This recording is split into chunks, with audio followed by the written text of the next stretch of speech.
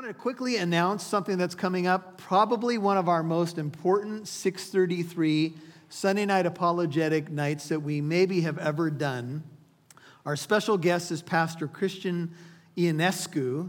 He hails from Romania, and he was a religious refugee from Romania in the late 80s. He grew up in what he would describe as a beautiful monarchy, a country that was doing very well, that was prospering in many different ways.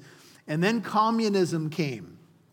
And with communism and socialism and Marxism, the whole country changed, and he was forced to flee as a religious refugee to the United States. And through his odyssey, Pastor Ionescu became a pastor of a church in Chicago, Illinois. And during the COVID time, the city of Chicago harassed his church. He kept meeting during COVID. The city blocked the parking lot of the church, towed cars away that were parking around the church, attempted to levy fines against the church. And Pastor Ionescu said they didn't know who they were dealing with because I came out of communist Romania. So they started fighting back. And they have had a lawsuit, and now they're doing a building program, and Pastor Cristian would tell you that the city of Chicago is being very nice to them right now. And that's good. There's been a change. But I will tell you this. He has a message for us on August 22nd, Sunday night. This is one you don't want to miss. He's coming all the way from Chicago. And his message is that we're on the brink in America. The push for communism, socialism, and Marxism is coming. And one thing I heard Cristian say in an interview, he said that this whole push culminated in an infiltration of the church. And the church became weakened because people began to infiltrate the church, and the church became divided and weak. And when it was time to stand up and fight, there was nobody to fight because the church had been so weakened. Now, let me ask you, brothers and sisters, you see the same thing happening right now? And Pastor Cristian is saying that we have hope, but we need to understand the times and know what we ought to do and how to navigate the times. And I do see pockets of hope. I do see people standing up. And if you've ever wondered, what is socialism? What is communism? What is Marxism? What does it accomplish? Take a look at Cuba. Take a look at China. Take a look at any country that embraces this. It never works. It always destroys a country. Why people in our leadership are pushing it here, I have no idea. But I'll tell you what, it is time for us to be really praying, have our eyes open, be salt and light, and know what we ought to do. And one thing that we need to do is be aware of what's going on. Mark your calendar, August 22nd, 6:33. It's called On the Brink. Invite friends and family. It's going to be a very important night.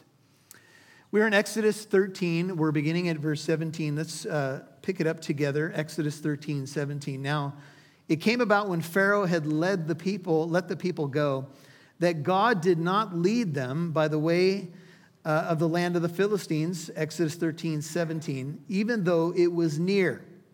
For God said, lest the people change their minds when they see war and they return to Egypt. Now, the logical way to lead Israel into the promised land, remember they had been in Egypt for 400 plus years. The next country to the north is Israel. And if they would have taken what's called the Via Maris, that's Via and then Maris, an ancient coastal highway, it would have taken them about 2 weeks to get into the promised land. But that's not the way they took. And the reason that they didn't go that way was that God knew that they were not ready to face war. And the Philistines were a very warring people, and they would have come against the Israelites. Now, some of you might be thinking, well, why wouldn't God just deal with the Philistines and wipe them out like he wiped out Egypt? Well, part of it is because the Philistines really had done nothing to Israel. Remember that Egypt's sin had stacked over decades and even centuries against the people of God. It had stacked all the way to heaven. And God says in Genesis 15, even the sin of the Amorite had not yet been complete. God waits. There's a time for judgment to come. And remember, what happened in Egypt was divine retribution. So God wasn't going to just deal with the Philistines in the same way. And he knew that the people were not ready for war. Now, there's an application right here I want to make clear. Sometimes we get saved and we've been a Christian for 6 months and we think we got it all figured out, right? All right, I've been a Christian for 6 months, so I should be able to run a church now and take care of everything here. I'm 12 now, Mom and Dad, and I got it all figured out. But God knows what we're ready for and what we're not ready for. And His ways are not our ways. And even though Israel marched like an army, they looked like an army, they marched out of Egypt organized, they were not an army. They were not ready to fight. And we need to be prepared to fight, but that's going to take time. You're going to grow in your faith, and as you grow in levels of spiritual maturity, you'll be more apt, more able to fight the spiritual battle. And we are in a spiritual battle. And the key is to put on the armor of God every single day. But remember, Israel was just learning. They were just coming out of Egypt. Egypt was all they had known for 400 plus years. And God knew that they weren't ready. So He led them the illogical way, at least according to human logic. The logical way was to go the way of the sea. That was the shortest way. But I will tell you, even though it was near and the shortest way is not always the best way. And it's certainly not always God's way. Amen? See, God knows what we need at a given time. And if you've ever, maybe you're an insomniac and maybe you've had some nights when you can't sleep well, there are a lot of commercials on late night television that will tell you the shortcut to just about everything for 3 easy payments of $19.99 for the rest of your life. You can make me rich, and I'll show you how I became wealthy in real estate, in this and that. And we're like, oh. And when you're lacking sleep, sometimes some of you have pulled the trigger, huh? Some of you have old VHS things. I bought some on memory stuff, Anybody take the bite on the memory stuff? Anyway, never mind. I forgot what year it was when you did it. Anyway. Trust in the Lord with all your heart. Lean not on your own understanding. In all your ways, acknowledge Him, and He will direct your path. Do you believe that? And the path that He directs may not always seem logical to us. Anybody watching this would say, go up the coast and go into the promised land. But that's not the way that God had for them. They took the long way home. How many of you remember the song by Supertramp? This will date you, but it's dating me as well. So here's a few of the lines from the song. It's not a very deep song, and it's not a very edifying song, but here's one of the lines. It says, when your wife seems to think that you're part of the furniture, it's peculiar. She used to be so nice. That's all I've got for you, because really, sorry, we do have marriage counseling available but I'll just say this. Sometimes God takes us on a road that seems illogical to us, but He has a goal in mind. There's a way that seems right to a man or to a woman, but that way can lead you to death. Be careful in life with shortcuts, even spiritual shortcuts. Because I will tell you, there are no shortcuts to becoming mature in Christ. Amen? There is work to be done. There's Bibles to be read. There's prayers to be prayed. There's worship to be given. There's the disciplines, the spiritual disciplines of the Christian life. There's things that we do to honor the Lord even when everything in us wants to go the other way. This is the way that God has for them. And so He knew what they were ready for, what they weren't ready for. And about a year later, turn to Numbers, which is just 2 books to your right, Exodus, Leviticus, Numbers 14. This was proved out, Numbers 14, just to show you how fickle the people were. All the congregation, Numbers 14:1, lifted up their voices and cried, and the people wept that night. 14:2 of Numbers. All the sons of Israel grumbled against Moses and Aaron, and the whole congregation said to them, would that we had died in the land of Egypt, or would that we had died in the wilderness. Why is the Lord bringing us into this land? To fall by the sword, 14:3. Our wives and our little ones will become plunder. Would it not be better for us to return to Egypt?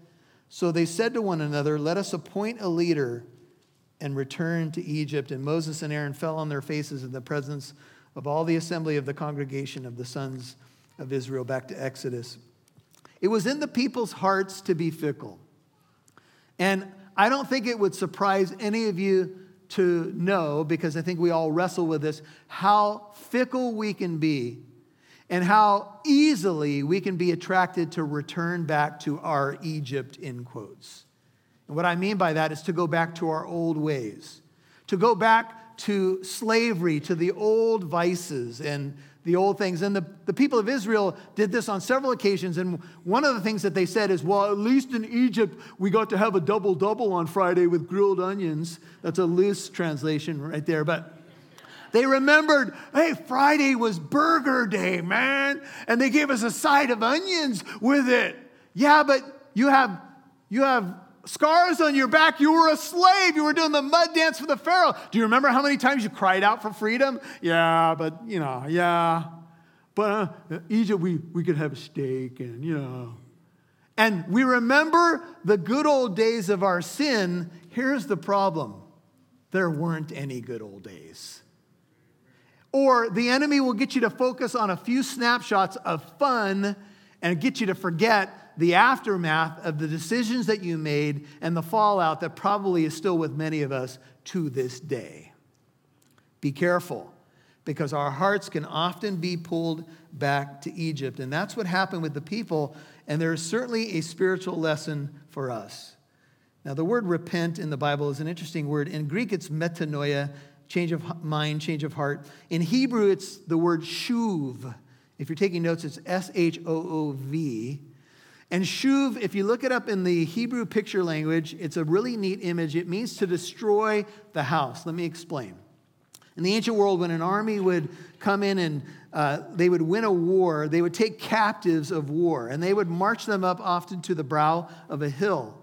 And they would have them look back on their homeland, and they would burn their entire homeland, as if to say, you are our captives of war, and there is nothing left for you to go back to.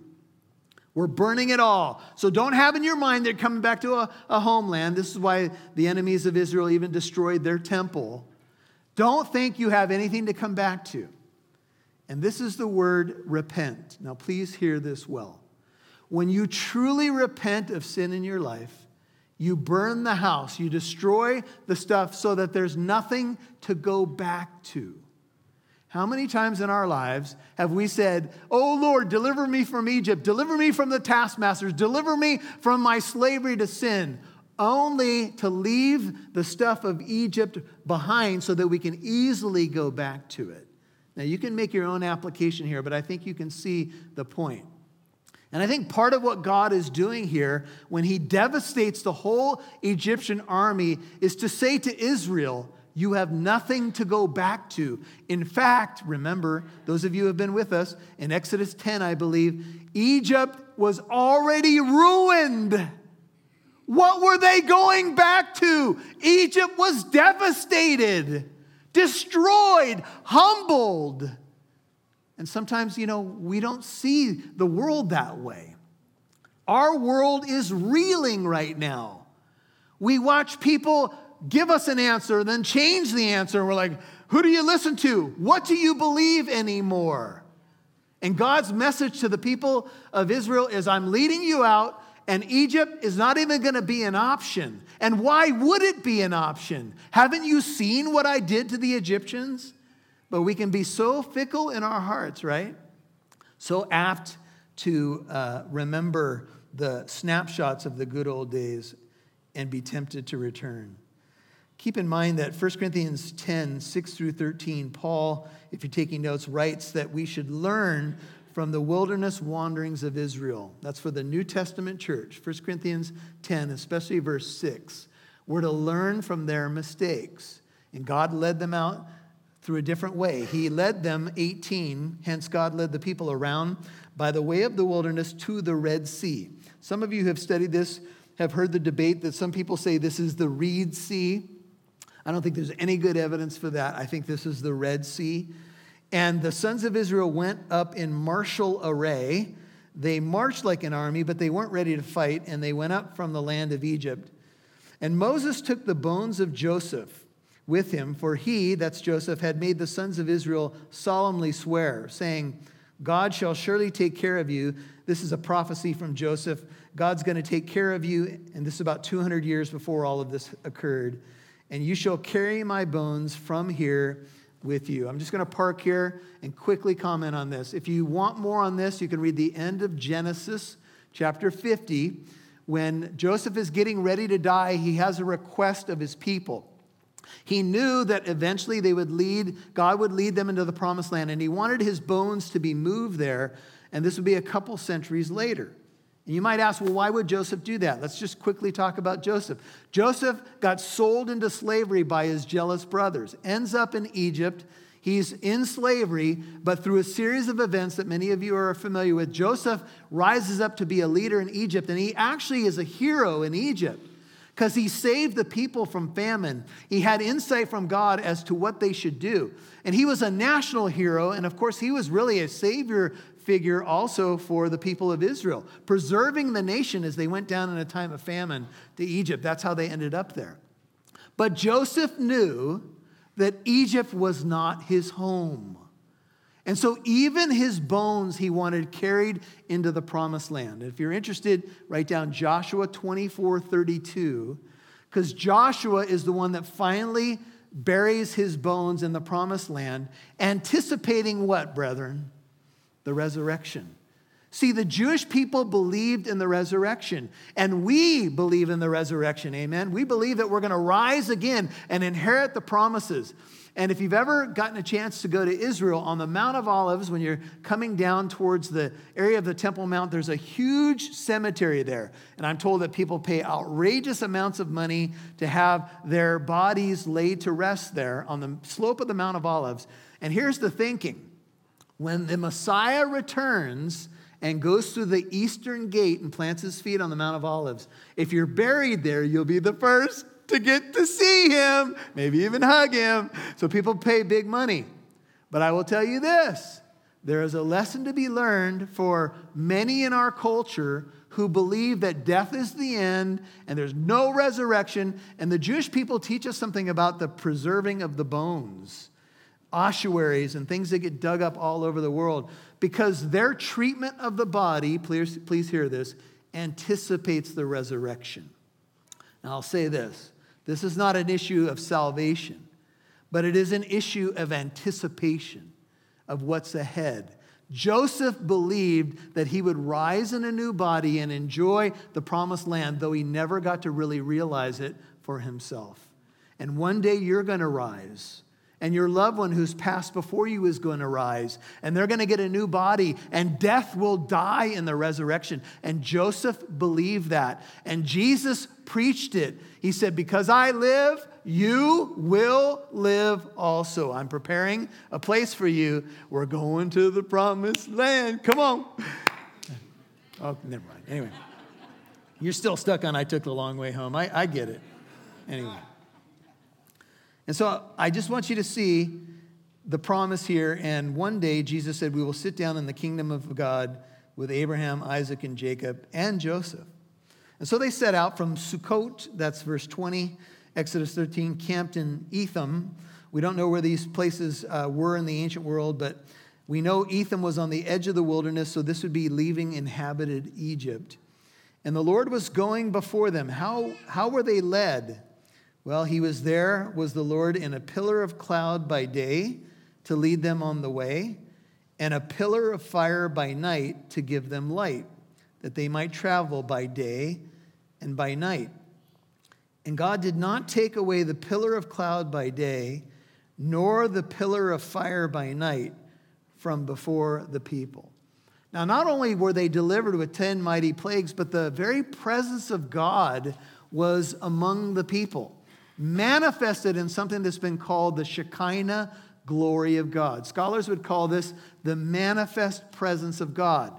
This appears throughout our Bibles, and often God's presence would descend on the tabernacle and the temple. And it would be a way that God would make himself, you could say, somewhat visible, although the full glory of God would not be on display because no one can see God in his full glory and live. Go all the way to Exodus 40. This is the last verses of the book.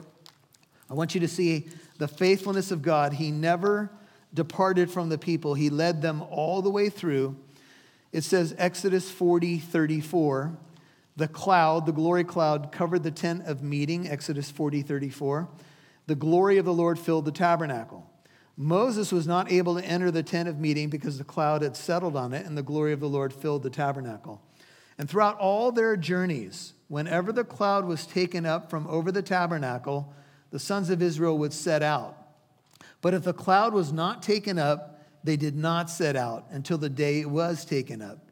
For throughout all their journeys, the cloud of the Lord was on the tabernacle by day, and there was fire in it by night, in the sight of all the house of Israel. God led them in the way. The Lord is my shepherd, I shall not want. He leads me and guides me, and he leads me to the places that he wants me to be so that I can be refreshed and encouraged and blessed, and I can even do things for his name's sake. And so the Lord led them, and you could think, well, maybe there was some practicals like having shade in the desert, the cloud and the fire, maybe for warmth, but the Bible doesn't specifically say that. It says the cloud led them. It was a visible way to say God wants us to go here or there. Here's an application for us. The Holy Spirit now lives in us, brethren. Jesus said the Holy Spirit will be with you and then in you, John 14:17. In 1 Peter 4, verse 14, Peter says that when you're being reviled, the Spirit of God, the glory of God, rests upon you. And so that same power, that same light that led Israel by day and by night lives inside of you. And when you need direction, and when you are wondering, what should I do and where should I go? You are to walk by the Spirit. You are to walk in the light. Amen? You are to walk in the way. The same application is to you and to me. That same glory will lead you, will empower you if you will allow him to lead you. A couple other insights. Look at 14:19 of Exodus. A couple of just snapshots of things interesting about the cloud. It says the angel of God, Exodus 14:19, who had been going before the camp of Israel, moved and went behind them. So we can see that the angel of the Lord was within that cloud or part of that manifestation, and the pillar of cloud moved from before them and stood behind them. Check out verse 24. At the morning watch, the Lord looked down on the army of the Egyptians through the pillar of fire and cloud and brought the army of the Egyptians into confusion. That's our next message. We won't go there for now. I just want you to get a couple of insights that this is not just simply a fire from the Lord. The Lord is in the fire with the people, leading the people, manifesting his glory so that they would know that he was with them, that he was leading them, that he had not forsaken them. And this is going to be important because the way that they go seems confusing. Why not go right up the coast into the promised land? Well, God had another plan. And as I mentioned before, he knew what they were ready for. If you want to write down Romans 9:4, one of the blessings that the Israelites got, Romans 9:4, was the adoption and the glory. And most believe that's the Shekinah, the glory cloud, or the kavod. The weightiness of God was there.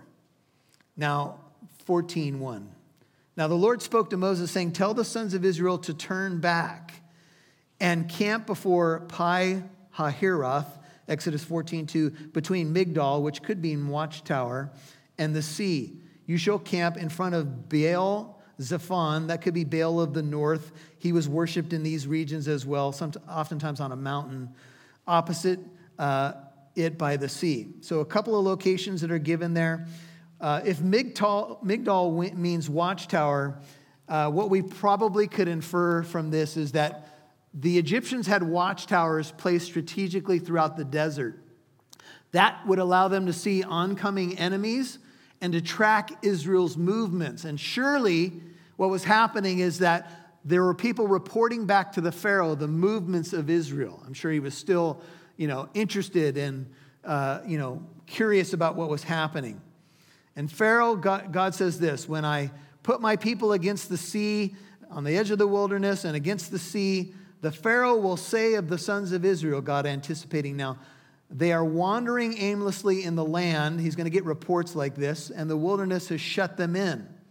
Thus I will harden Pharaoh's heart, 14:4, and he will chase after them, and I will be honored through Pharaoh and all his army, and the Egyptians will know that I am the Lord. And they did so. That is, Israel moved in the direction that God had for them, and God was about to harden Pharaoh's heart once again, and God would be honored.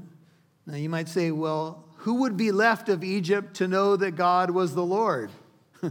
Well, there would still be people left in Egypt, and there's probably some debate as to whether or not Pharaoh actually enters into the sea and is one of the victims as God drowns them in the sea. But whoever was left would know. But here's another thought. In Joshua 2, when they're going into the land of Canaan, Rahab the harlot says, we've heard about you. We've heard how the Lord dried up the sea and you passed through it. And we heard how you dealt with the Egyptians, and our hearts melted in fear. See, through the caravans, there was talk about this mighty God of Israel. And God was honored both in the deliverance of his people, and God can be honored in the judgment of his enemies. In fact, brethren, a day is coming when exactly that is going to take place. God is going to rescue his people and bring them into the promises, and there's going to be a day of the Lord judgment, and he's going to judge his enemies. And he will be honored in all of the above, because life is about the glory of God. And so in this final victory, God would gain the glory. It appeared to the Pharaoh as he got word that Israel was wandering aimlessly, had no leader, but this was simply a battle tactic. When Jesus died on the cross, surely Satan and his minions had to be thinking, oh, we got him now. There he is. God the Son has allowed himself to die on the cross. Surely it's over now. But God used the cross as the instrument of his greatest victory, for us at least. And he triumphed over principalities and powers through the cross. That's Colossians 2:15.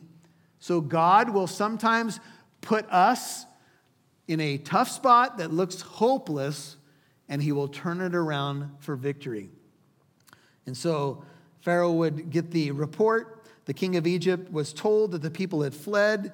Well, surely he knew that, but he may have been in mourning. Remember, his own firstborn son, the prince of Egypt, had died. Pharaoh and his servants had a change of heart toward the people. And they said, what is this that we have done? Verse 5. That we have let Israel go from serving us. If you have an NIV, it says, we have lost their services. Oh no, our slaves are gone. Now I got to make my own bed, cook my own pancakes.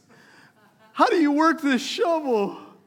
What are we going to do now? Now, you would think that maybe a righteous people would say, oh, isn't it nice that Israel's finally free? We can figure this out. I can poach an egg. I can figure out how to do laundry. Some of you, your mothers are like, no, they can't figure it out. Anyway, that's a different story.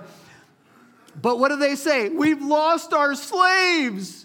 We need them back so they can serve us some more. This is how the mind that is debased can think about other people. Not that Israel's free to serve their God and worship him the way that they ought, but no, we need to re-enslave them for our pleasure. Do you know one of the major epidemics in our world today is sex trafficking? They're saying that the United States of America is one of the worst culprits of it. What is happening that we would think that another human being is only there to service us, to take care of what we want, to be our slave? That is a tragedy, and it's not the way of the Lord. And thank God that we have ministries that are fighting against that And so it's sick. It's sick. Maybe work stoppages, maybe the realization that they had lost their major workforce hit the people of Egypt. I don't know. But we do know the main issue here is that God hardened their heart. And so the Pharaoh made his chariot ready, and he took his people with him. Get my chariot! Boom! He hits the thing. Mount up! We're going after them. We're going to get our servants back. Now, some of you have to be thinking, really? What is this dude thinking? Hasn't he taken enough punches to the face? His own firstborn son is dead. He's watched 10 mighty plagues happen. What could he be thinking? Well, in ancient religion and even some religions today, in the pantheon of gods and goddesses, here's what people thought. They thought that the gods and goddesses were much like people. They fought with one another. They vied for positions and power. Some of you know some modern movies show stuff like this. What's all those movies? The Avengers and all this stuff. And these are supposed to be godlike creatures that fight one another. Well, that's kind of how the ancients thought of it.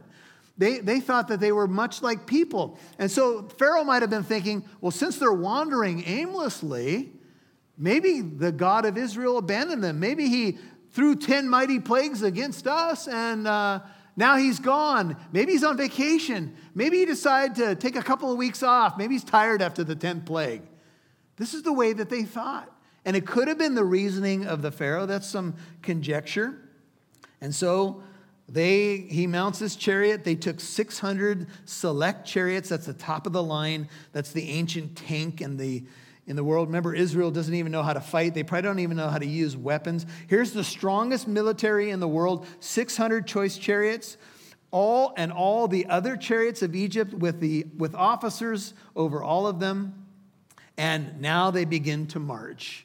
They've probably got thousands of chariots. We're going to see from other language here. Their army's been deployed, and they are on the march. And Israel's on foot, and it's probably been only a couple of days, maybe a week or two at the most. And so Israel hasn't gotten far away from Egypt, and now the army is being assembled, and the Lord hardened the heart of Pharaoh, king of Egypt, and he chased after the sons of Israel as the sons of Israel were going out boldly. Now you can imagine the sons of Israel had to be having a good day or a good week, right? They went out, they had the jewels, they had everything. They're going to the promised land. Everything's cool. My day's going good. But all of a sudden you begin to hear something that sounds weird in the distance. It sounds like it could be an earthquake. It sounds like maybe galloping horses, and all of a sudden you look, and on the horizon comes the Egyptian army, and you look back, and your son's out there boogie boarding in the Red Sea, but there's no place to go. If you watch Cecil B. DeMille's depiction of this, Yul Brynner, who's the Pharaoh, says, well, their God is a poor general, isn't he? He gave them no escape route, trapped against the Red Sea, and here comes the biggest military in the world. Let me ask you, brethren, how would you respond? You're having a beach day. You laid out your little blanket. You got your crackers and your grapes and everything. Maybe, your umbrella and all of that. And all of a sudden, the mightiest army in the world is coming, and nothing between you and them except the only escape route is an ocean. And in the Jewish mind, the ocean, unpredictable and dark, at least this is some of the views of the ocean, was the last place you wanted to go to try to escape. And how would you do it anyway? Would you get in there and start swimming? Where are you going to go? Well, this is what Israel was facing. And so the Egyptians, as we can surmise, chased after them with all their horses and chariots of Pharaoh. He had everybody there, it would seem. He had horses, he had chariots, he had officers, he had his army, horsemen and his army, and they overtook them camping by the sea. It didn't take long. Of course, they traveled swiftly beside Pi Hahiroth in front of Baal Zephon. And as Pharaoh drew near, the sons of Israel looked, and behold, the Egyptians were marching after them, probably an impressive-looking army, and they became very frightened. And if you can put yourself there just for a moment, I'm not sure most of us could even process the fear of a group of people, a big group of people, but they were not militarily trained, and they were stuck, and here comes this army. Now, sometimes when our enemies are coming at us, we forget what we just read about, that there was a pillar of fire, and there was the cloud, and God was with them. But sometimes we get so focused on the coming enemy, we forget that God's presence is with us. Amen? See, we're to fix our eyes on Jesus, who's the author and perfecter of our faith. Paul, using a running imagery from the Olympic Games, has this idea in mind. We're to fix our eyes on the finish line, the God who's the originator and perfecter of our faith, instead of looking around at our other competition. And since we're in the middle of the Olympics, you know that if someone running looks around, they lose their pace and they can get in big trouble. And in the moment, none of us can blame Israel. If you were there, I don't know how impressive your faith would be, but we've seen how impressive our faith can be in much smaller things. Amen? Something goes wrong at work, on the freeway, in a relationship, and we're setting caravans back to Egypt, baby. Sometimes, do you realize how disappointed you can be with your own heart? How sometimes the smallest thing, you think you're a seasoned Christian, and you run into some difficulty, and it's nothing like this. It's not the Egyptian army, and you're trapped against the sea, and all of a sudden you see how weak your heart can be. But to Israel's credit, it would appear at least some of them, the first thing that they did, they became frightened. Look at the end of verse 10. And the sons of Israel cried out to the Lord. Give them credit. They didn't pray last. They got afraid and they prayed. And when you're afraid, pray. Don't wait till you've done all of your, let's see if I do plan A, B, C, D, E, F, 1, 2, 3 on F, G, 1, 2, 3, 4, 5 on G, and nothing else works, then gulp. Family, let's have a meeting, I guess. All we have left to do is pray. No. And Israel is given credit here in Nehemiah 9:9 for praying.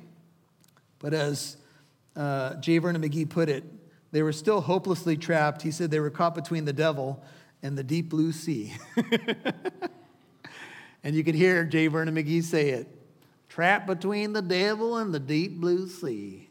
What you going to do now, brethren, my beloved? So sometimes we pray, but we're still in the situation.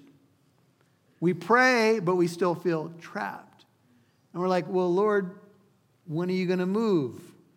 I feel like a sitting duck here. But they prayed, and maybe this is a separate group of people, but they said to Moses, is it because there were no graves in Egypt that you've taken us away to die in the wilderness? Why have you dealt with us in this way, bringing us out of Egypt? We told you. When they left Egypt, remember the Egyptians were digging graves for all their firstborn that had died. And maybe for some of the people, those graves came to mind. And some of the people might have said something like this: just start digging graves because we're dead. We're dead. The pessimists in the group, could you imagine? Dig my grave now. Give me a shovel. We're all dead. All going to die. And sometimes that's the attitude that we get. It's all over. Now, wait a minute. That pillar of fire is over there. Did you forget about that? Yeah, but we're dead. Yeah, I know he did 10 mighty, plagues in Egypt, but now we're dead. It's over. Don't you wish there wasn't a verse 11? And poor Moses. Leadership is a tough gig because sometimes when people are not doing well and they're sulking, they blame leaders. Now, no leader is above criticism. And leaders certainly make mistakes, but sometimes leaders get the guff of people who the cause is other reasons. If the church in America ends up divided, it would be one thing if it's over substantive issues like essential doctrine, but it's quite another if we can't even get along with other churches and partner with other churches in our community. If we get separated from our other brethren and we don't stand together now, we're probably not going to stand at all. Amen?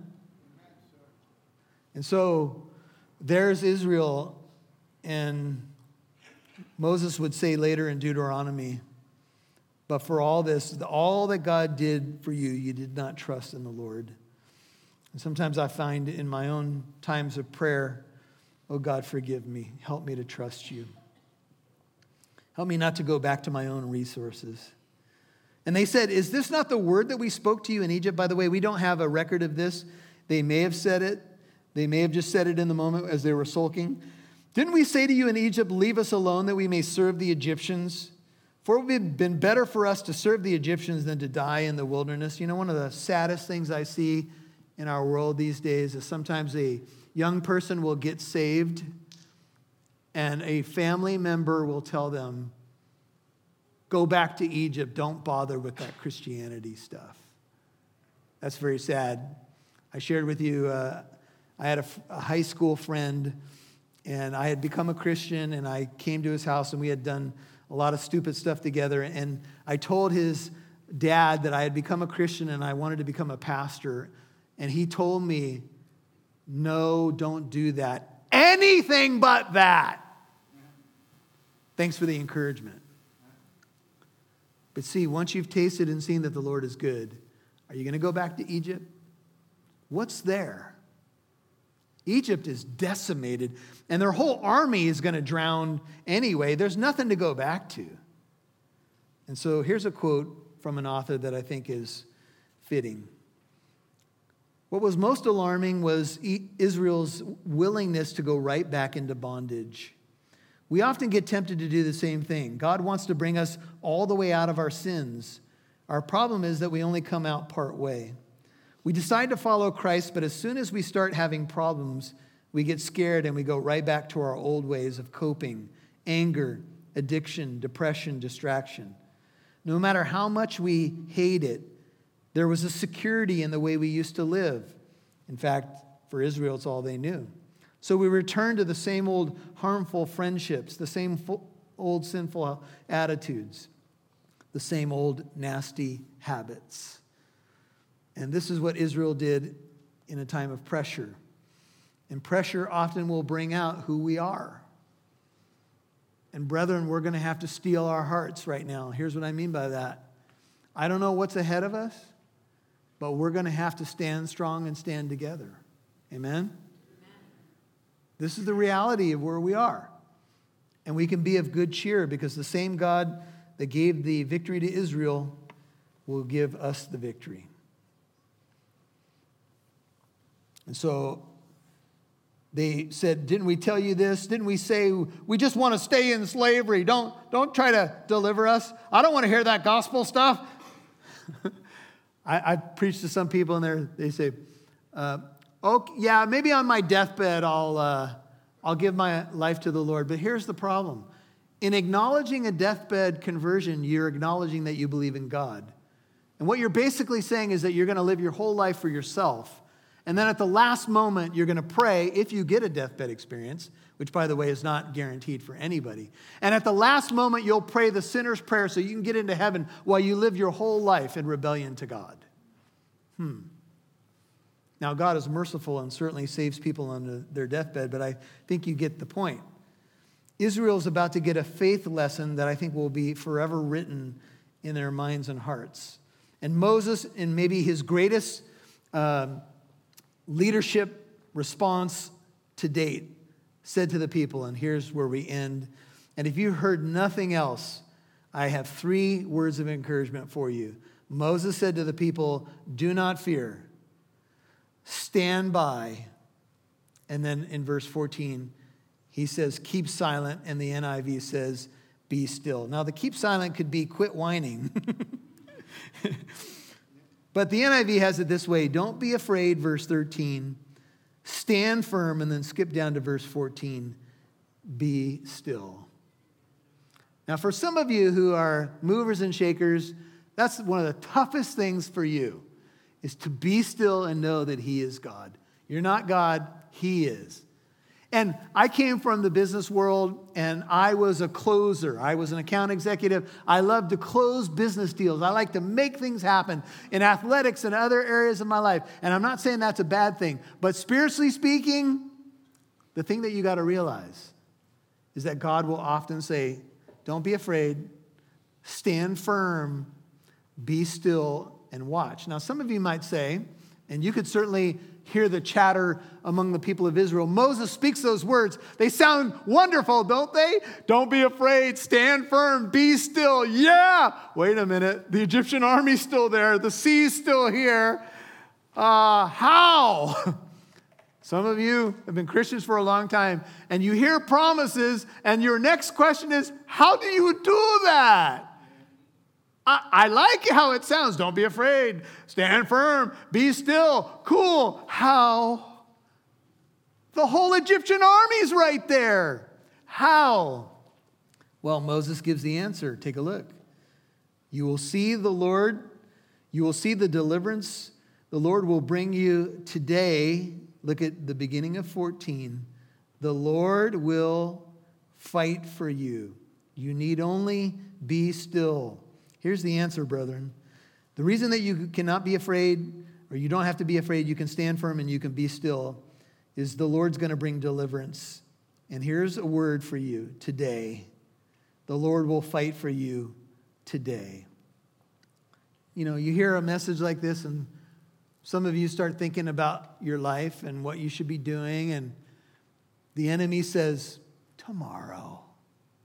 There's always tomorrow. And Annie sang it. It's only a day away.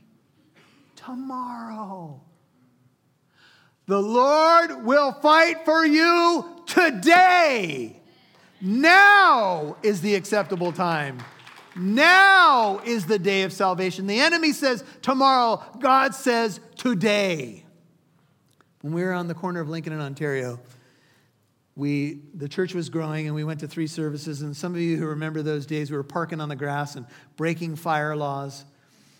And a pastor showed up. He was a visitor to the congregation one Sunday. And he said to me, Pastor Michael, the Lord's doing a work in the church.